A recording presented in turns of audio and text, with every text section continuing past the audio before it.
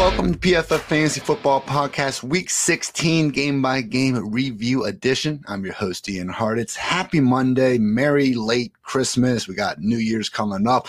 Most importantly, we got those fantasy football championships that I'm hoping that you are firmly in if you are listening to this right now. So I hope you guys, again, had a great holiday season. A little bit different schedule, obviously, because of when the holidays decided to fall this year. But I am here riding solo with one cool thing to talk about from every single game that has happened so far in Week 16. Still got the Chargers and Colts on Monday night, so enjoy that one. But I will be going through all the action from an eventful Thursday, Saturday, and Sunday here right now on the PFF Fantasy Football Podcast. So with that, let's get after it, everyone. Going all the way back to last Thursday night, where the Jaguars take down the Jets 19-3, covering as 2.5-point dogs. The under cashed, even though it was at a lowly 36.5 points. So Evan Engram just continuing to do king shit here for the Jacksonville Jaguars. Now the overall tight end 5 on the season. Last 4 weeks, PPR tight end 4, tight end 1, tight end 6, and tight end 4. I mean, at this point, through 16 weeks, 68 receptions,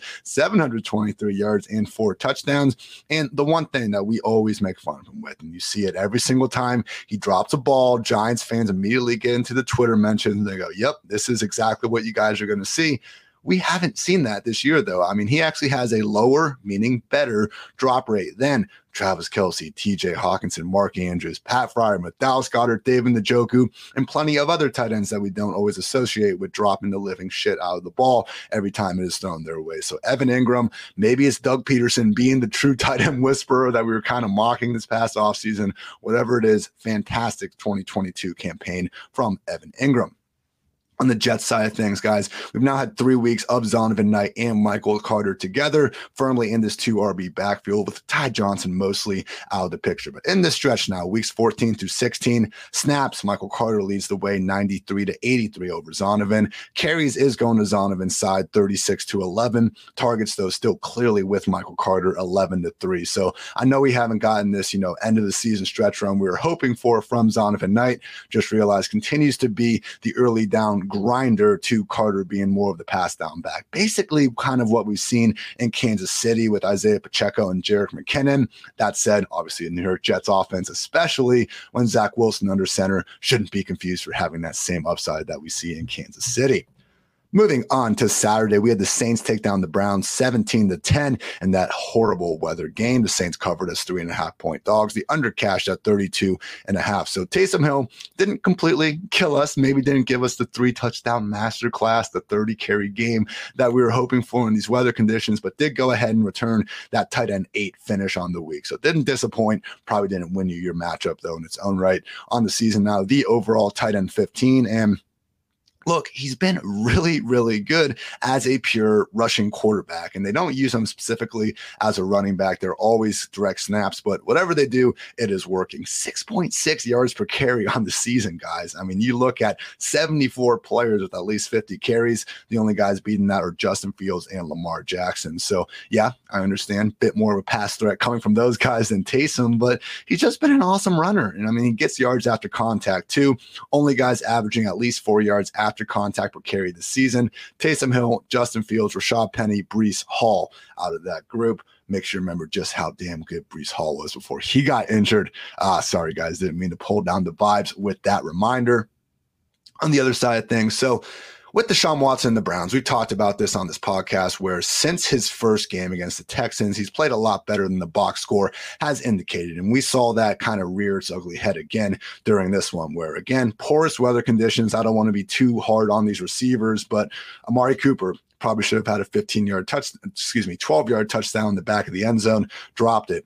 Later in the game, Donovan Peoples-Jones and David Njoku back-to-back passes that hit them in the hands, couldn't come down with it, probably should have been 15-yard touchdowns. So the Bengals game, we had a couple more instances of that. Watson has played better than the box scores indicated. Even then, though, guys, he hasn't been anything close to what that contract says he should be and what he honestly was earlier in his career before the suspension. So pick a stat, any stat, even trying to add that context, and you're not going to see anything close to a good quarterback. He is 38th among 44 qualified quarterbacks in PFF passing grade, dead ass last in passer rating, 43rd in yards per attempt, and 32nd adjusted completion rate. So look, adjusted completion rate compensates for drops. PFF passing grade, that's the exact type of stuff that PFF is trying to account for in order to beat stats like passer rating and yards per attempt. So the stats without context basically say Watson has been one of, if not the single worst quarterback in the league this year. The stats with context still say he's been anyone's idea of a bad quarterback. So, yep, first 4 games after a 2-year layoff, he's rusty. What did you expect? Hey, it's just a matter of he sucked this year on the field, even adding in that context of the drops. Hopefully for the Browns' sake, they can get him moving on and playing like the guy they signed him to be in 2023 and beyond. Bills took down the Bears in another horrific weather one here, 35-13, covering us 8.5-point favorites. The over cashed, though, at 40.5. Josh Allen, just insane how efficient he can be as a fantasy quarterback, especially. Not trying to, disparage the guy in real life. We all know how great Josh Allen is, but just from a fantasy side of things, the overall QB1 on the season, as I've said this stat roughly 1,000 times here, but what's another one going to hurt? Threatening now to join Brett Favre and Steve Young as the only quarterbacks in NFL history with 3 straight seasons as the overall fantasy QB1. And this year in particular, 14 games as a top 12 fantasy quarterback. Mahomes has 13, Jalen Hurts has 12, Joe Burrow has 11, Trevor Lawrence with 10, the only other quarterbacks with double-digit QB1 finishes this year. On the Bears side of things, so Justin Fields, he's still not making the best decisions with the football. If you look at his turnover-worthy play rate, it's at 4.3%. That's the 7th highest mark in the NFL. We're going to talk a little more about that group later, but you do see, Josh Allen in that kind of high turnover-worthy play group, and then you see a lot of quarterbacks that we generally just all believe objectively to be bad at football. So that said, and I understand turnovers are very important to the game. If there's anything as a passer you probably shouldn't be bad at, it's turning the ball over. But that said, he's been much more, average in these other passing statistics, which given the wide receivers he's been throwing to all season long is pretty impressive. So passer rating, Fields this year, 22nd among 44 qualified quarterbacks. Yards per attempt, he's 17th. Adjusted completion rate, 30th. Big time throw rate, 24th. PFF passing grade because of those turnovers, though, all the way down at 39th. 5th lowest mark in the league. So Justin Fields, again, we know how damn incredible the guy is as a rusher, still has a fighting chance of breaking Lamar's single season record, even after having that dud on the ground against the Bills. It is good to see, though, even with this bad, horrific group of pass catchers that we knew was bad before the season started, and then we lose the number 1 option in Darnell Mooney. Do you expect things to get better? It is good to see, outside of turnovers, that Fields has been able to give us at least something close to average passing efficiency. Chiefs took down the Seahawks 24-10 here, covering us 10.5-point favorites. The under cashed at 50.5. So looking at Mahomes, who for my money's worth should be the NFL's MVP for the 2022 regular season. 2018 still stands out as his best year in terms of most passing efficiency stats, but at least, guys, he is far more in line with the guy we saw from 2018 to 2020, as opposed to the quarterback who was leading an offense that took a slight step back in 2021. So similar sentiment as what Aaron Rodgers said. I think this wasn't this offseason, a couple years ago, where he said, his down years are still going to be career years for a lot of quarterbacks out there. So that is definitely also true for Patrick Mahomes. But again, the fact that you take away Tyreek Hill, arguably the best wide receiver in the NFL, and I think he'd be on anyone's top 5 list, you take that away and Mahomes is still able to give us one of, again, just the best seasons that you'll see out of any quarterback basically over the past half decade of action. So fantastic stuff from Mahomes in this offense. Since 2018, now the Chiefs scoring ranks 1st, 5th, 6th, 4th, and 2nd. Their total yard ranks 1st, 6th, 1st, 3rd, and 1st. Pretty good. All right, on the Seahawks side of things, DK Metcalf, also flirting with one of the better seasons of his career, despite having what was supposed to be a quarterback downgrade. So 1.96 yards per route run for Metcalf this season. That is right in line with what he's been able to achieve throughout his career. And credit to DK, with these drops, we talk about it being a stat that, especially in fantasy, we shouldn't worry about, but obviously catching the football consistently is a major part of any wide receiver's job. You could argue it's the most important part of their job. In 2019 to 2020, guys, I know Deontay Johnson's usually been the poster boy for this, but Metcalf was right up there with him. 18 total drops from 2019 to 2020, just 7 total drops by Metcalf over these past 2 years, though. So great job by him. 86 receptions are already a career high, and great job by Geno feeding this freaking walking, talking monster the football more than ever before. Already with 128 targets in just 15 games. His career high mark is just at 129. That took him 16 and 17 games, respectively. Vikings took down the Giants 27-24. Giants did cover as 4.5-point dogs. The over cashed at 48.5.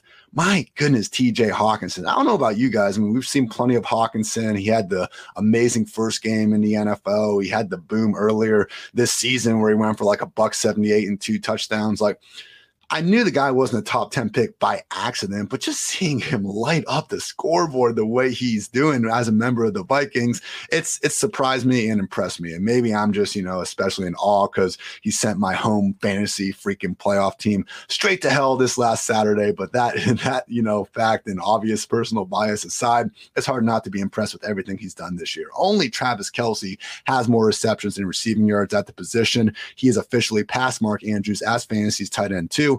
I mean, you look at the consistency since he got on the Vikings, truly only one dud. So with Vikings, I believe since week 9, we've seen Hawkinson finish as the tight end 5, 7, 11, 6, 16, 6, 22, and most recently the overall tight end 1. So little fun fact here on the season, Hawkinson and Irv Smith have combined for over 1,000 receiving yards together. Basically like, that Kobe Bryant, Kwame Brown stat from a few years ago, but you could imagine.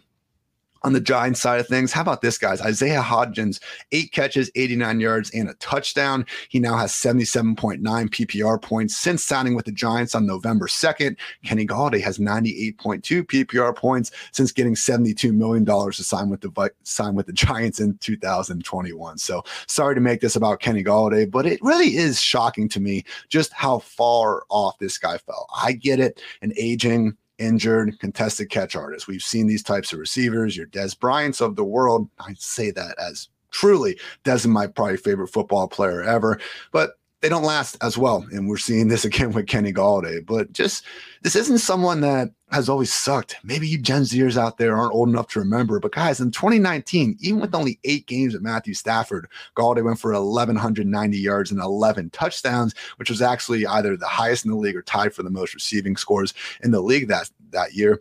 Last 3 years combined, though, just 910 receiving yards and 2 scores, both of which he managed to score with the Lions.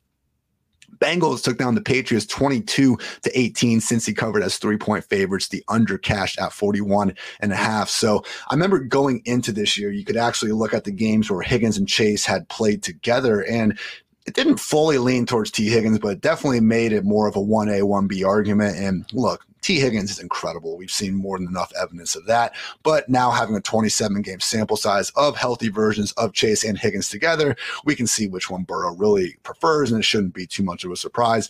In these 27 games, Jamar Chase 230 targets, T. Higgins just 200. Chase obviously leads the way in receptions, yards, and touchdowns, and he's been the more efficient receiver, 2.24 yards per route run compared to 2.09. I would just say credit to Joe Burrow for focusing his targets so much along his top 2 receivers, because we have, again, Chase at 230, Higgins at 200. In those games, though, Tyler Boyd at 137 targets and Joe Mixon at 110, only other guys over 100. So maybe Trenton Irwin is going to start factoring into this. I mean, the guy's scrappy. He's a gym rat. He reminds me of a Patriots slot receiver. He kind of seems like a guy that was probably a coach's kid. First guy in, last guy out, hard hat, lunch pail. I can go on and on with this all day long. But in all seriousness, Jamar Chase, T. Higgins, King State Kings, both have been awfully royal over the past 2 years.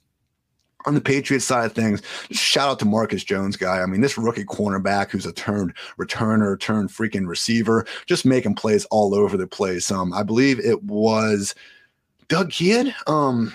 Yeah, I think it was Doug who actually said it. Awesome new Patriots podcast by Doug, former PFFer. I'm not going to air on my grievances on that again, but Doug has been, truly one of my favorite guys to work with over these past few years. And again, just doing fantastic stuff now over at Pat's Chat Podcast. So at Doug Kyed, obviously you guys know Doug, Kyed is how you spell that tricky last name. But Doug brought up the point that only Ramondre Stevenson has more total touchdowns than Marcus Jones this season on the Patriots. So another fun stat from the Ringer's Roger Sherman. Marcus Jones is the first player with a receiving touchdown, punt return touchdown, and pick six in the same season since 1947. And we're getting to one of these, it's like, you get these crazy, it's a little bit different, but I do crack up in basketball when you get these, crazy stats going on. And then it's like, yeah, first guy to have all these assists, rebounds, and points in a game since Wilt Chamberlain. And by the way, he did it 30 times. So I don't think we have the Wilt Chamberlain of the NFL standing out there from 1947, the same way the NBA does. But either way, Marcus Jones, absolutely spectacular this season. Great season, again, overall for that third-round rookie. Would love to see him get more and more involved on the offense as his career progresses. Panthers took down the Lions 37-23. Carolina covered, obviously, as 2.5-point dogs. The over cashed at 43.5. Guys, the Panthers ran for 320 yards against the Lions. Detroit had allowed 331 rushing yards combined in their previous 4 weeks of action. Just completely wild to see Deontay Foreman, Chuba Hubbard, and company have that much success on the ground. But also shout out to DJ Moore here. We've now seen him with 4 games with Sam Darnold this season. He's gone for 103 yards in a touchdown, 73 yards in a touchdown, and 83 yards in a touchdown. Oh yeah, there's a goose egg thrown in there, but come on, beggars can't be choosers. The fact that we've gotten truly now 3 booms and just 1 bust from DJ with Darnold under center, great to see. That said, this offense has been so run heavy. It's hard to be overly optimistic about DJ in this ever important week 17 because he's actually only averaging 5.5 targets per game with Darnold under center compared to 7.5 before. The difference has been he's making way more out of those targets, averaging 0.75 touchdowns per game with Darnold, only 0.3 without. So maybe he can keep it on. Up the Panthers' lovely schedule right now, and they are going to be actually on the road against Tampa Bay this Sunday. So you'd at least like to think that the weather's not going to be overly bad. But with DJ, hey, the fact that he now has boom in his potential range of outcomes certainly have come a long way since some of that atrocious stretches that we've seen earlier on in the year. Shane Zylstra, Lions, 3 touchdowns. Did you guys not see this coming? Unfortunately, such a tight end rotation heavy offense that, guys, hot take here. I'm not going to be, ranking Shane Zylstra overly high in the old week 17 ranks, but hey, 3 touchdowns. You got to give the guy a shout out for that. Just like Jesper Holstad for the Bears. We were hyping him up from that preseason performance for the ages. But for real, want to quickly note this RB usage since DeAndre Swift got back. And the main problem here is that we could probably live with this if it was only Swift and Jamal Williams, but Justin Jackson is involved, and he's not as involved as Swift or Jamal Williams, but he's involved enough to make this really problematic for fantasy managers, pretty much all of them involved. So since week 8 that Swift got back into action, Jamal Williams has 227 snaps, Swift's at 218, Justin Jackson at 140 though. Carries is Jamal 132, Swift only 55, Jackson 33. Targets, Jamal only has 6, Swift has 40, Justin Jackson has 13 though. So Swift in week 13, he finished as the overall RB5, otherwise hasn't finished higher than the RB18. And Jamal Williams now 5 straight games outside the position's top 24. So with Jackson, like Jamal has such a low chance now of getting involved in the passing game. And unfortunately, he's also taking away a lot of Swift's extra carries in the run game. So I don't think it's like coaching malpractice. You look at it, and Jackson during these stretches has by and large been the more effective rusher and you could argue receiver, not with every stat, but just in terms of some of these, rushing yards after contact, yards per reception. Justin Jackson has not been bad. It's just annoying for fantasy managers when we got, again, 3 guys in this situation to deal with. Ravens took down the Falcons 17-9. Baltimore covered as 6.5-point favorites. The under cashed at 35.5 points. So we've now gotten 3 games with J.K. Dobbins and Gus Edwards back in action, weeks 14 through 16. Snaps, Dobbins leads the way 72-53. But similar to what we just talked about, guys, there's enough of a third party going on to make this messy for both guys. So Dobbins 72 snaps, Gus Edwards 53. But then Justice Hill and Kenyon Drake have combined for 43 snaps in their own right. So the carries, luckily, we're not seeing that third back involved. It's Dobbins 40, Gus 31. Hill and Drake have combined for just 2 carries, but the targets, Hill and Drake have 4 of the 6 available targets to this backfield over the past 3 weeks. So with JK, he looks healthier. The offense, hopefully, if we get Lamar Jackson back in week 17 and beyond, we'll have more scoring opportunities. But really with Dobbins and to a slightly lesser extent Gus, you're just hoping you can make the most out of 13 to 15 carries per game. With the Falcons, Tyler Algier officially leaping over Cordero Patterson. And, it is what it is. Algier's been a fantastic rookie running back this season. And you pull up any rushing efficiency measure you want, and it's going to say that he has been the superior option to Cordero Patterson, as much as it pains me to say that. But where I do get a little annoyed is that, Cordero out there, as we know, more than capable of taking the defense's attention, all the places he can line up, wide receiver. The guy volunteered to play tight end. He wanted to play safety last year. This is a guy that you can use all over the offense.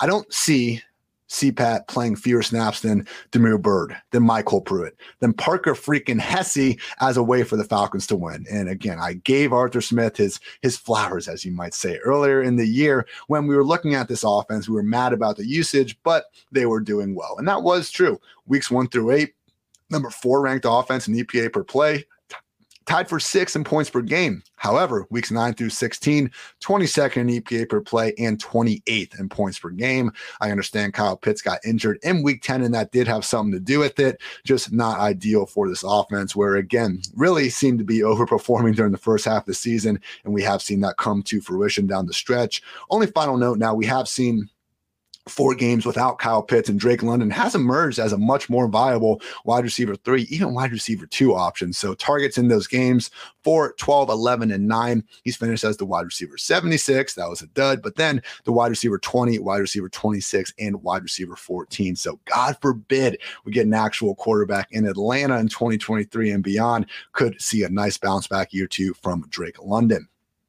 Texans took down the Titans 19-14. Houston covered as 3.5-point dogs, under cashed at 34.5 points. So I just wanted to check on this one. Basically, I go through every game. I look at the box scores, some of the usage stuff, and I just try to think of one question that hopefully I can quantify for you guys and get some actionable takeaways. And for Houston, I just wanted to see where does Davis Mills actually stand out among the second-year quarterbacks, because last year, when you looked at it, obviously, Mac Jones, with the way he played as a rookie, he was the by and far away most efficient passer from that group of quarterbacks. But Davis Mills, with a lot of these stats, you could argue was second. I was curious if maybe that was still the case this year. It is not. He is actually dead last in yards per attempt, 4th among the 5 available second-year quarterbacks in T-Law, Fields, Mac Jones, Zach Wilson, and Davis Mills, also 4th in passer rating. So basically, Davis Mills, you can say he's been better than Zach Wilson. Unfortunately, that's about it for him in his sophomore campaign.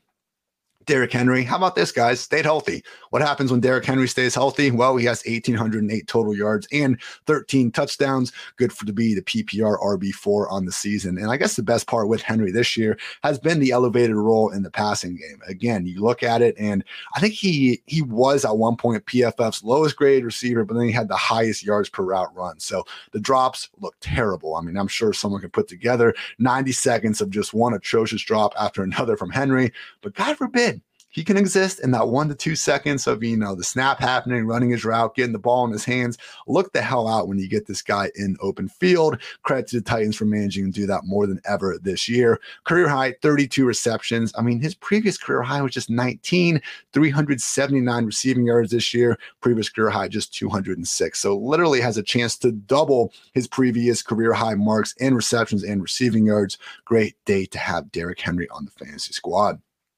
49ers took down the Commanders 37-20. San Fran covered as 6.5-point faves, over cashed easily at 37.5. Shout out George Kittle, still operating as one of the game's single best tight ends. I believe Travis Kelce on his awesome podcast with Jason Kelce was even going out there calling Kittle the best of the group. Told Kittle to pretty hilariously stop blocking so well, so they have to throw him the ball more often. So kudos to Travis for being a good sport about it, as Jason immediately brought up. Obviously would have been easy and probably objectively true. I mean, you can bring up the stats, especially look at just in terms of pure receiving numbers for Travis to just say, yeah, I'm the best guy out there. Cool move by him. But anyway, back to Kittle. This year, third in yards per reception, sixth in yards after the catch per reception, fourth in yards per out run.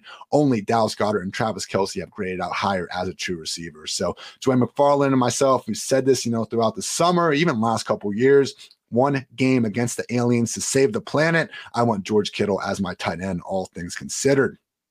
On the Commanders side of things, looks like we could be looking at a quarterback change. Heinicke did get benched for a now healthy Carson Wentz in this one. And zooming back and out and looking at the season, Heinicke is more of a risk taker, I guess you could say gunslinger than Wentz, at least in this version of the offense. I know we've seen different editions of Wentz over the years, but overall, Wentz has the higher PFF passing grade. He also has the higher big-time throw rate, slightly less yards per attempt, slightly better adjusted completion rate. That can usually be explained in this case by Heinicke having the higher average target depth.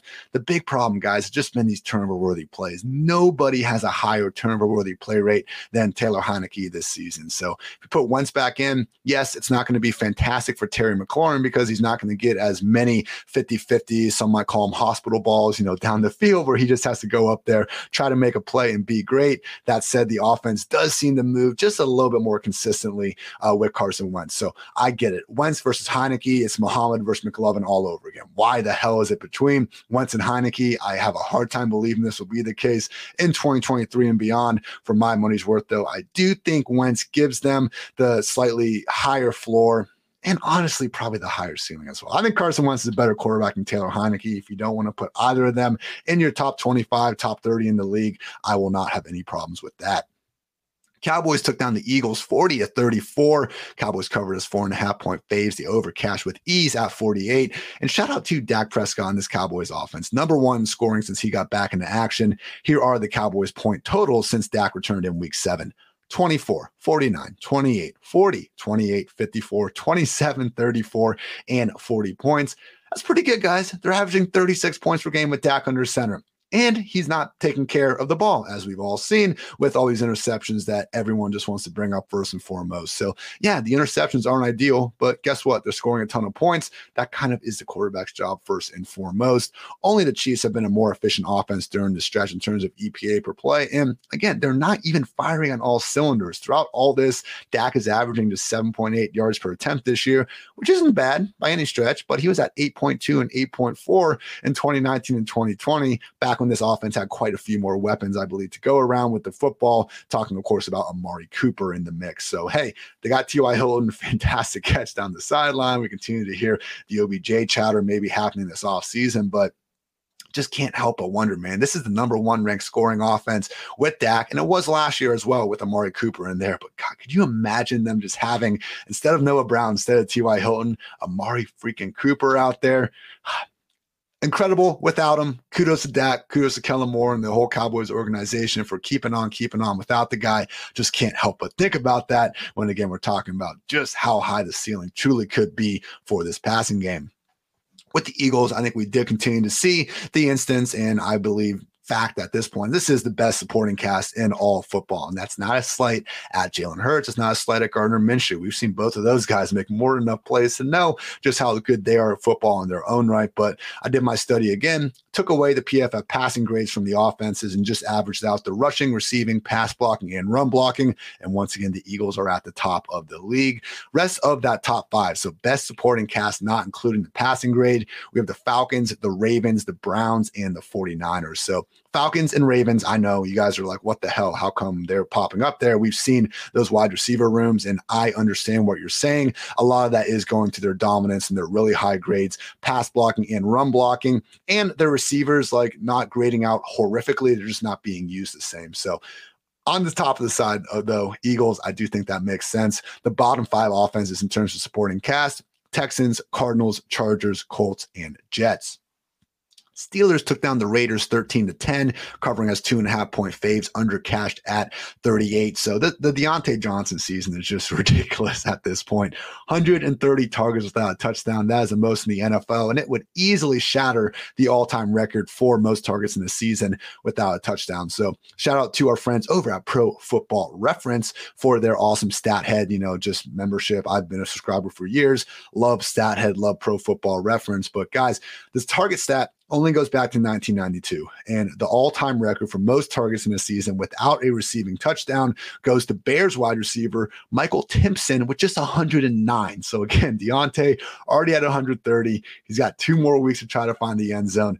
Goodness, man, just it's wild how good this opportunity is, man. We always say, we're trying to chase opportunity in fantasy land, and I understand when we look at running backs and stuff, it can be a lot less of a, just hang your hat. It can be a lot more of a hang your hat on the opportunity with running backs versus wide receivers, but just with Deontay specifically, guys, 59.8 fantasy points overall, below expectations. So basically what that means, if you just only looked at the opportunity, only the targets involved, Deontay, the wide receiver 9 in expected fantasy points this season. What is he actually? The wide receiver 31.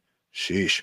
With the Raiders, Davante Adams, kind of his 3rd straight dud, but I don't know, guys. You still look at the numbers. 15 games, 88 catches, 1,290 yards, and 12 touchdowns. But the 55% catch rate this year is his lowest mark since 2015. So a little bit more of a downfield role in this offense, and, hasn't quite been as dominant. 2.3 yards per route run. Last year was at 2.7 and 2.87. So we're being a bit nitpicky here. He's still awesome, but he hasn't been that clear-cut number 1 or number 2 best wide receiver in the league this year. If you still want to put him up there, I don't think that's necessarily incorrect, but just I'm saying in terms of that yards per route run number that he was just dominating the rest of the field with, this year he does find himself behind Tyreek Hill, Jalen Waddle, Justin Jefferson, A.J. Brown, Amon-Ra St. Brown, Chris Olave, CeeDee Lamb, Stephon Diggs, and Cooper Kupp. Pretty damn good wide receivers to only find yourself behind. I'm just saying Davante Adams hasn't had that sort of year where, for my money's worth, coming into this year, the best wide receiver in the NFL, I do believe Tyreek Hill has taken that award at least for 2022. And Justin Jefferson's so damn good too. You could put him there as well. I do stick slightly with Tyreek, but man, Jefferson, again, if you want to say him, I'm not going to call you a liar. You could very well be right. Moving on to Sunday now. Packers took down the Dolphins 26-20. Green Bay covered as 3.5-point dogs. The under cashed at 49.5.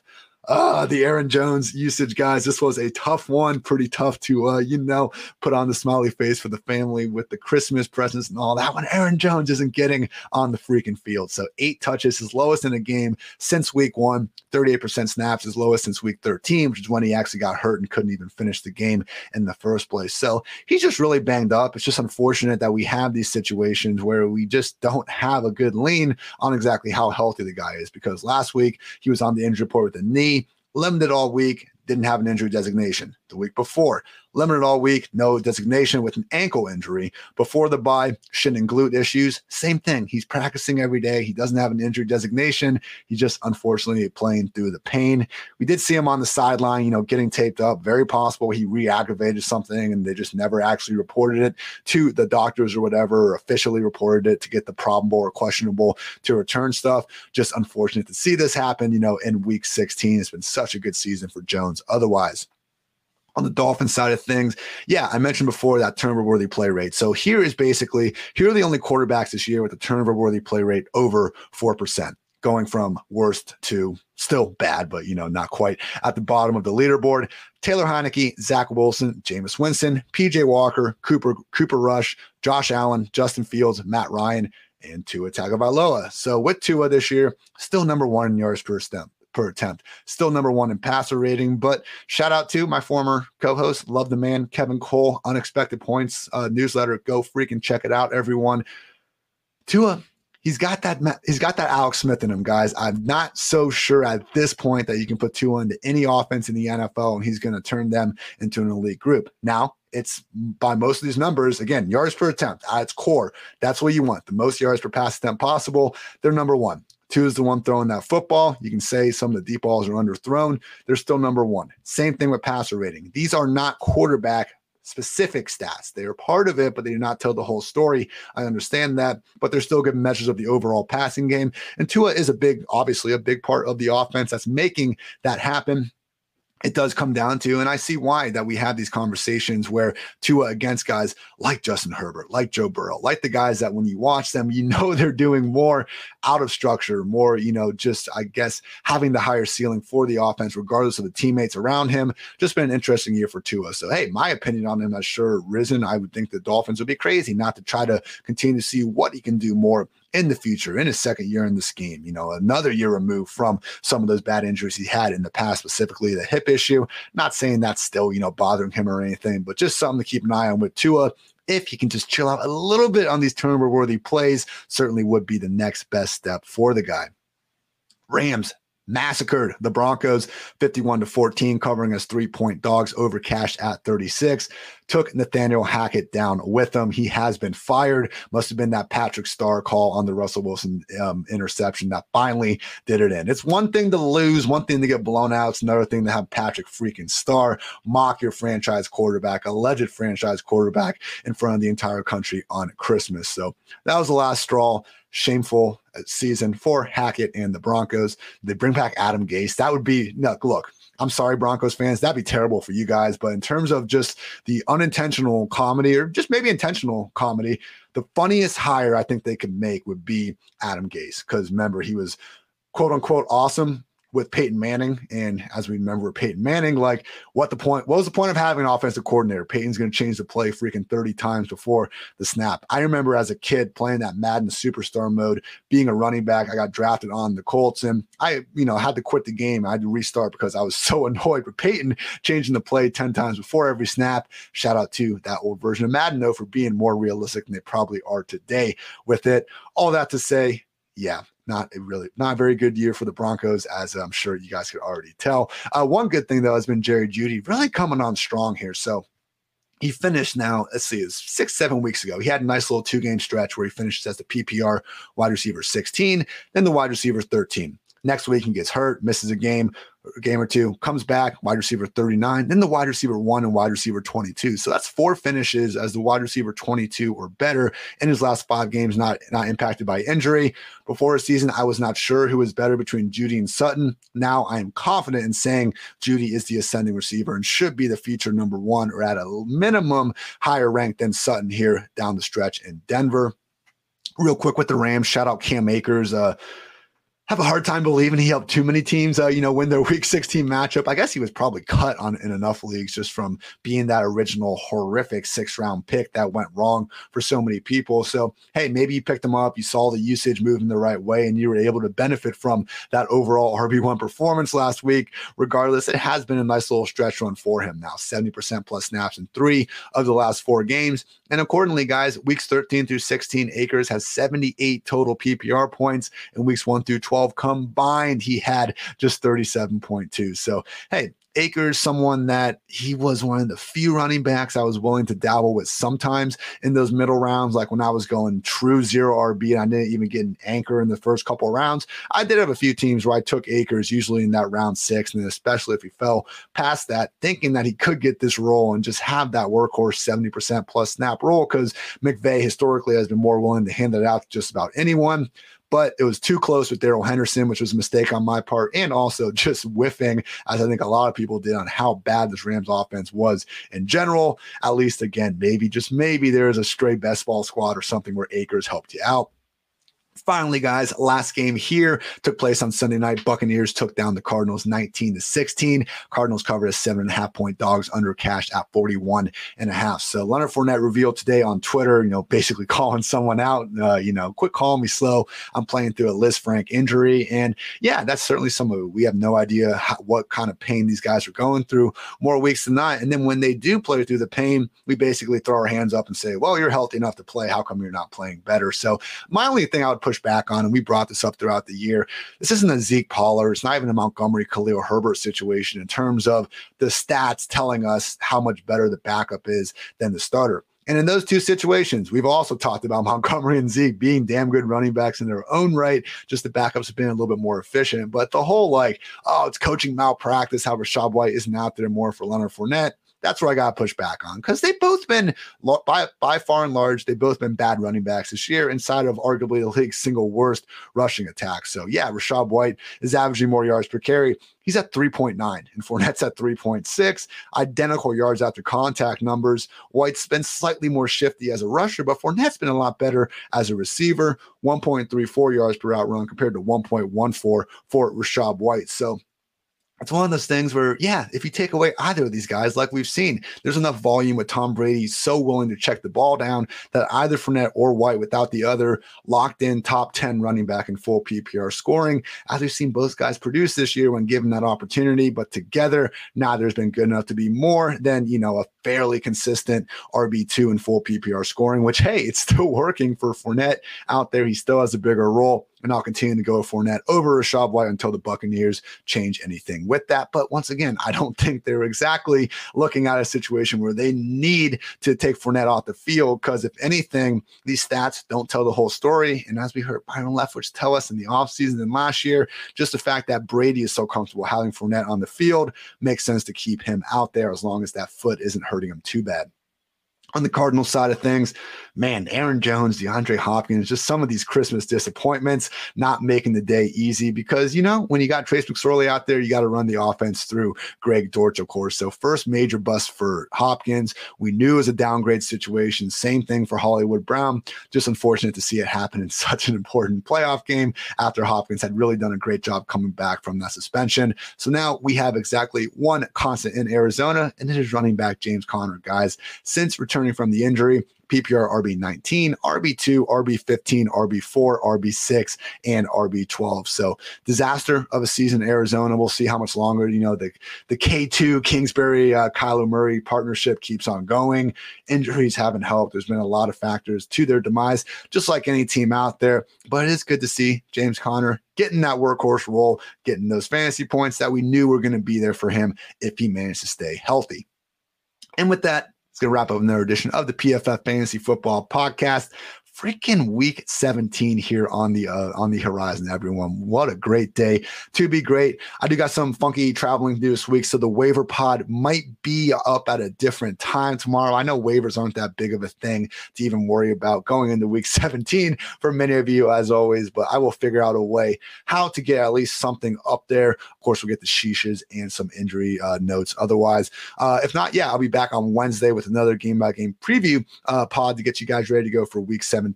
I'll be back with my guy Nick Boderford on Friday going over all the injuries. And then week 18 and beyond, going to have a slightly different schedule, probably down to 1 or 2 pods per week, just for the next few weeks there as I get things figured out and we get through the real life playoffs. So again, guys, can't thank you all enough for tuning in throughout the year. I got a lot of the Spotify wrapped, tweet ads and, just you guys putting in a lot of hours here. And it really means a lot because, again, without you guys, none of this would be possible. I know we've had a, cycling of co-host throughout, my time here. And that certainly hasn't been ideal, but certainly, something that not exactly, in my control all the time. So again, thank you guys for being loyal. Thank you for sticking with me. And I just hope that the fantasy squads are continuing to look hot. We'll continue to put in all the work I can to make that a continued reality. So thanks again for tuning in to PFF Fantasy Football Podcast. I'm Ian Hartitz. Until next time, take care, everybody.